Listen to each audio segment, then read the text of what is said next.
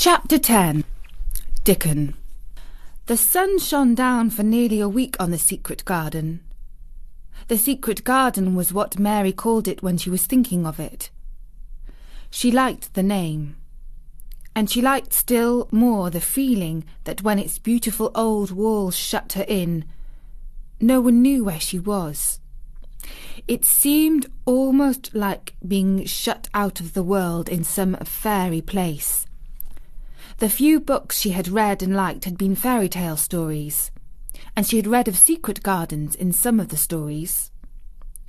Sometimes people went to sleep in them for 100 years, which she thought must be rather stupid. She had no intention of going to sleep, and in fact she was becoming wider awake every day which passed at Misselthwaite. She was beginning to like to be out of doors, and she no longer hated the wind, but enjoyed it. The bulbs in the secret garden must have been much astonished. Such nice, clearer places were made around them that they had all the breathing space they wanted, and really, if Mistress Mary had known it, they began to cheer up under the dark earth and work tremendously. The sun could get at them and warm them, and when the rain came down it could reach them at once, so they began to feel very much alive. Mary was an odd, determined little person, and now she had something interesting to be determined about. She was very much absorbed indeed. She worked and dug and pulled up weeds steadily, only becoming more pleased with her work every hour instead of tiring of it. It seemed to her like a fascinating sort of play. She found many more of the sprouting pale green points than she had ever hoped to find.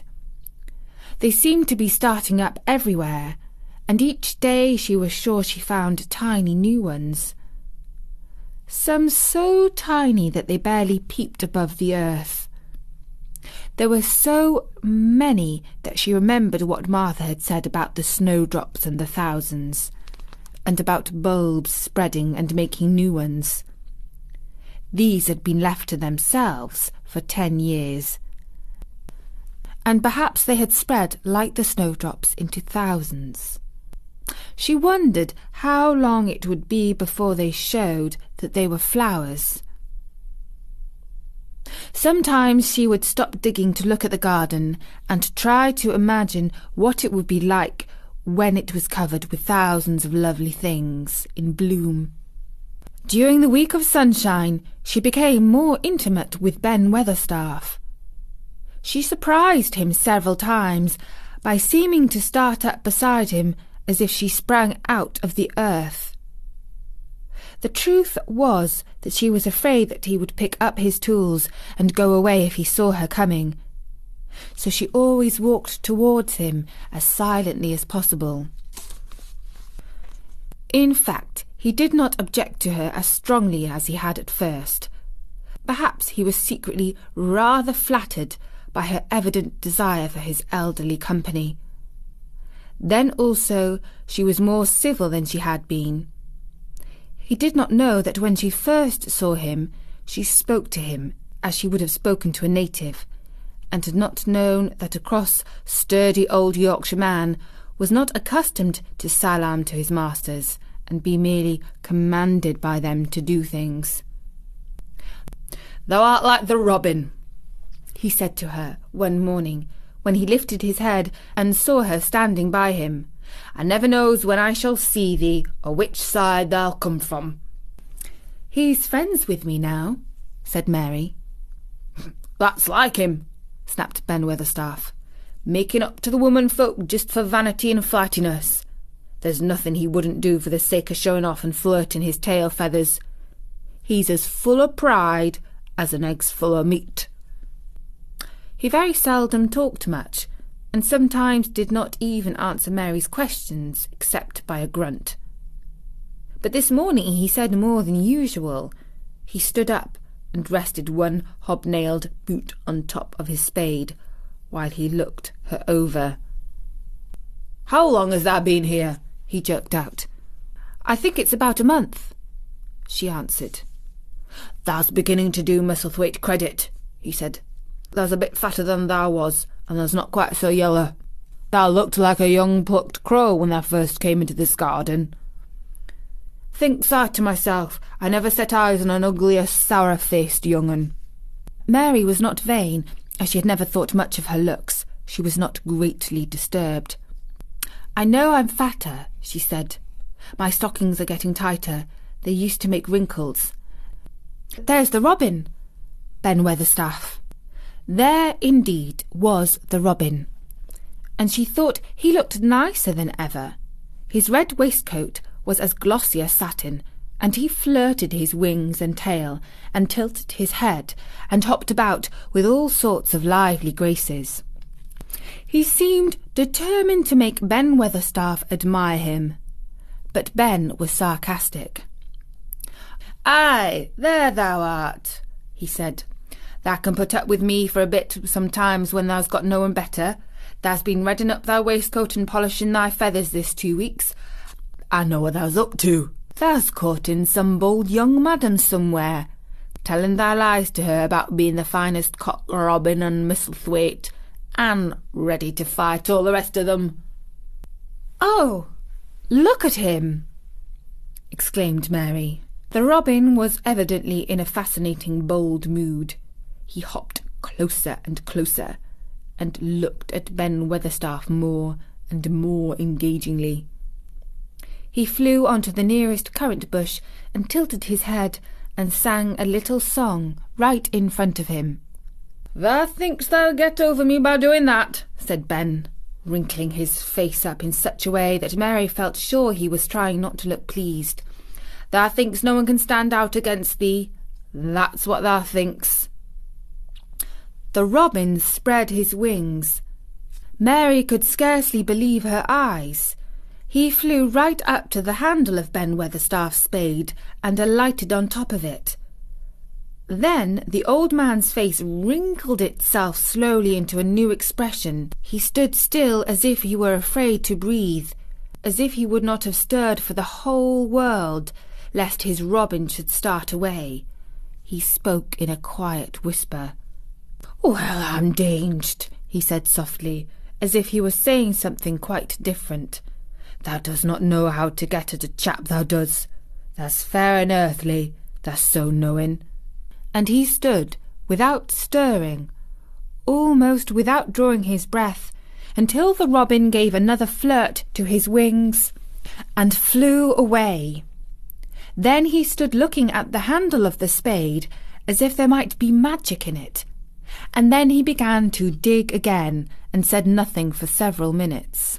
But because he kept breaking into a slow grin now and then, Mary was not afraid to talk to him. "Have you a garden of your own?" she asked. "No, I'm a bachelor and lodge, with Martin at the gate." "If you had one," said Mary, "what would you plant?"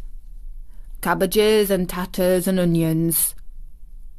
"But if you wanted to make a flower garden," persisted Mary, "what would you plant?" "Bulbs and sweet-smelling things, but mostly roses." Mary's face lightened up. "Do you like roses?" she said. Ben Weatherstaff rooted up a weed and threw it aside before he answered. "Well, yes, I do. I was learned that by a young lady I was gardener to. She had a lot in place she was fond of, and she loved 'em like they was children or robins. I've seen her bend over and kiss 'em." He dragged out another weed and scowled at it. There were as much as 10 years ago. "Where is she now?" asked Mary, much interested. "Heaven," he answered, and drove his spade deep into the soil. "'Cording to what parson says." "What happened to the roses?" Mary asked again, more interested than ever. "They was left to themselves." Mary was becoming quite excited. "Do roses quite die when they're left to themselves?" she ventured. "Well, I got to like 'em, and I liked her, and she liked 'em," Ben Weatherstaff admitted reluctantly. Once or twice a year I'd go and work at 'em, a bit of pruning 'em and digging about the roots. They run wild, but they was in rich soil, so some of 'em lived. When they have no leaves and look grey and brown and dry, how can you tell whether they are dead or alive? Inquired Mary. Wait till spring gets at 'em. Wait till the sun shines out and the rain falls on the sunshine, and then they'll find out. How? Cried Mary, forgetting to be careful. Look along 'em twigs and branches, and if they see a bit of a brown lump swelling here and there, watch it after the warm rain and see what happens.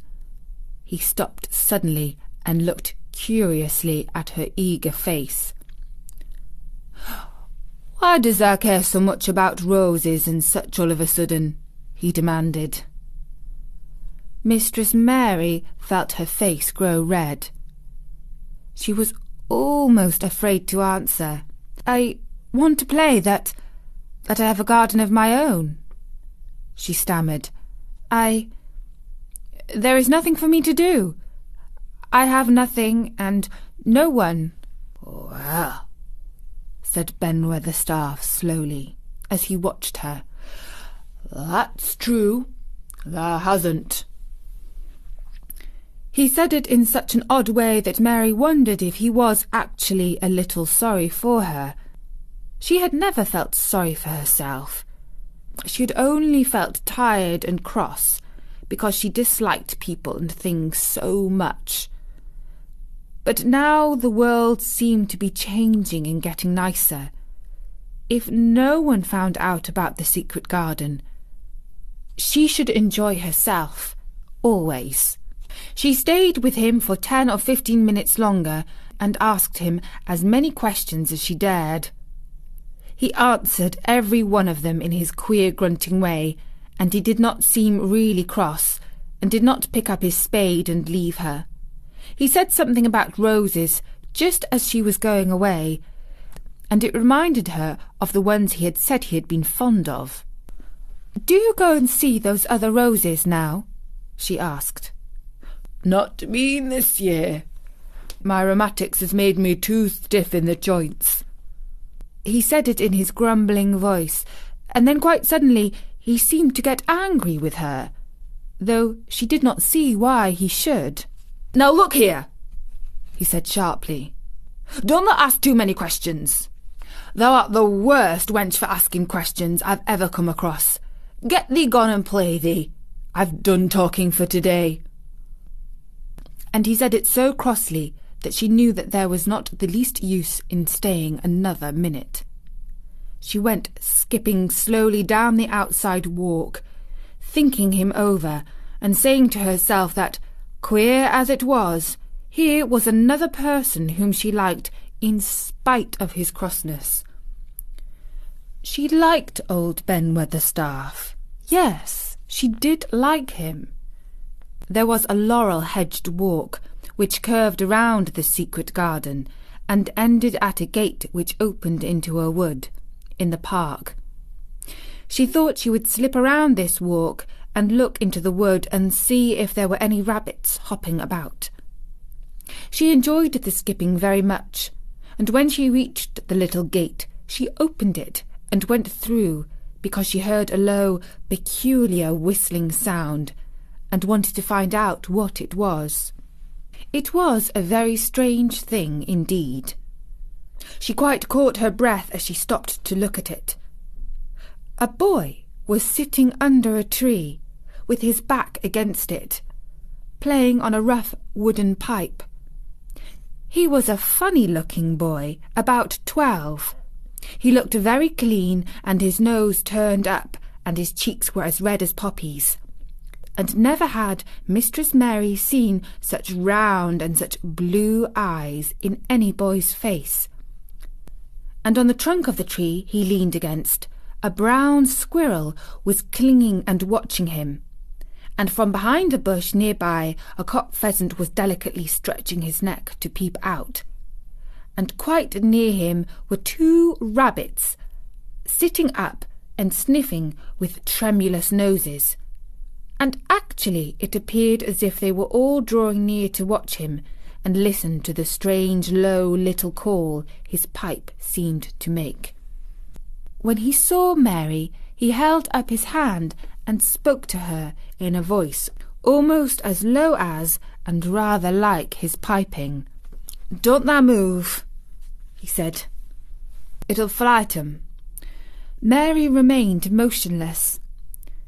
He stopped playing his pipe and began to rise from the ground. He moved so slowly that it scarcely seemed as though he were moving at all. But at last he stood on his feet, and then the squirrel scampered back into the branches of his tree. The pheasant withdrew his head, and the rabbits dropped on all fours and began to hop away, though not at all as if they were frightened. "I'm Dickon," the boy said. "I know thou art Miss Mary." Then Mary realised that somehow she had known at first that he was Dickon. Who else could have been charming rabbits and pheasants as the natives charm snakes in India? He had a wide red curving mouth, and his smile spread all over his face. "I got up slow," he explained, "because if thou makes a quick move it startles 'em. A body as to move gentle and speak low when wild things is about." He did not speak to her as if they had never seen each other before, but as if he knew her quite well. Mary knew nothing about boys, and she spoke to him a little stiffly because she felt rather shy. "Did you get Martha's letter?" she asked. He nodded his curly, rust-coloured head. "That's why I come." He stopped to pick up something which had been lying on the ground beside him when he piped. "I've got the garden tools. There's a little spade, and a rake and a fork and a hoe. They're good uns. There's a trowel too, and the woman in the shop threw in a packet of white poppy and one a blue larkspur when I bought the seeds." "Will you show the seeds to me?" Mary said. She wished she could talk as he did. His speech was so quick and easy, it sounded to her as if he liked her, and was not the least afraid she would not like him, though he was only a common moor boy, in patched clothes, and with a funny face and a rough, rusty red head. As she came closer to him, she noticed that there was a clean, fresh scent of heather and grass and leaves about him, almost as if he were made of them. She liked it very much, and when she looked into his funny face, with the red cheeks and round blue eyes, she had forgot that she had felt shy. "Let us sit down on this log and look at them," she said. They sat down, and he took a clumsy little brown paper package out of his coat pocket. He untied the string, and inside there were ever so many neater and small packages, with a picture of a flower on each one. "There's a lot of mignonette and poppies," he said. "Mignonette's the sweetest smelling thing as it grows, and it'll grow wherever you cast it, same as poppies will. Them as'll come up and bloom if you just whistle to 'em. Them's the nicest of all." He stopped and turned his head quickly, his poppy-cheeked face lighting up. "Where's that robin as is calling us?" he said. The chirp came from a thick holly bush, bright with scarlet berries, and Mary thought she knew who it was. "Is it really calling us?" she asked. "Aye," said Dickon, as if it was the most natural thing in the world. "He's calling someone he's friends with. That's same as saying, 'Here I am, look at me. I wants a bit of a chat.' There he is in the bush. Who is he?" "He's Ben Weatherstaff's, but I think he knows me a little," answered Mary. "Aye, he knows thee," said Dickon in his low voice again, "and he likes thee. He's took thee on. He'll tell me all about thee in a minute." He moved quite close to the bush with the slow movement Mary had noticed before, and then he made a sound almost like the robin's own twitter. The robin listened a few seconds, intently, and then answered quite as if he were replying to a question. "Aye, he's a friend of yours," chuckled Dickon. "Do you think he is?" cried Mary eagerly. She did so want to know. "Do you think he really likes me?" "He wouldn't come near thee if he didn't," answered Dickon. "Birds is rare choosers, and a robin can flout a body worse than a man. See, he's making up to thee now. Can others see a chap?" he's saying. And it really seemed as if it must be true. He so sidled and twittered and tilted as he hopped on his bush. "Do you understand everything birds say?" said Mary. Dickon's grin spread until he seemed all wide, red, curving mouth, and he rubbed his rough hand. "I think I do, and they think I do," he said. "I've lived on the moor with 'em so long. I've watched 'em break shell and come out and fledge and learn to fly and begin to sing, till I think I'm one of 'em. Sometimes I think perhaps I'm a bird or a fox or a rabbit or a squirrel or even a beetle, and I don't know it." He laughed and came back to the log and began to talk about the flower seeds again. He told her what they looked like when they were flowers. He told her how to plant them and watch them and feed and water them. "See here," he said suddenly, turning round to look at her. "I'll plant them for thee myself. Where is thy garden?" Mary's thin hands clutched each other as they lay on her lap. She did not know what to say. So for a whole minute she said nothing. She had never thought of this. She felt miserable, and she felt as if she went red and then pale. "Thou's got a bit of the garden, hasn't thou?" Dickon said. It was true, she had turned red and then pale. Dickon saw her do it. And as she still said nothing, he began to be puzzled. "Wouldn't they give thee a bit?" he asked. "Hasn't thou got any yet?" She held her hands tighter and turned her eyes towards him. "I don't know anything about boys," she said slowly. "Could you keep a secret if I told you one? It's a great secret. I don't know what I should do if anyone found out. I believe I should die." She said the last sentence quite fiercely. Dickon looked more puzzled than ever and even rubbed his hand over his rough head again. But he answered quite good-humouredly. "I'm keeping secrets all the time," he said. "If I couldn't keep secrets from the other lads, secrets about foxes, cubs, and birds' nests, and wild things' holes, there'd be naught safe on the moor. Aye, I can keep secrets." Mistress Mary did not mean to put out her hand and clutch his sleeve, but she did it. "I've stolen a garden," she said very fast. "It isn't mine. It isn't anybody's. Nobody wants it. Nobody cares for it. Nobody ever goes into it. Perhaps everything is dead in it already. I don't know." She began to feel hot and as contrary as she had ever felt in her whole life. "I don't care. I don't care. Nobody has any right to take it from me when I care about it and they don't. They're letting it die, all shut in by itself." She ended passionately, and she threw her arms over her face and burst out crying, poor little Mistress Mary. Dickon's curious blue eyes grew rounder and rounder. "Eh," he said, drawing his exclamation out slowly, and the way he did it meant both wonder and sympathy. "I've nothing to do," said Mary. "Nothing belongs to me. I found it myself, and I got into it myself.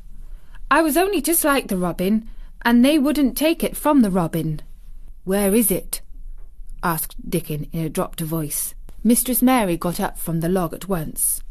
She knew she felt contrary again, and obstinate, and she did not care at all.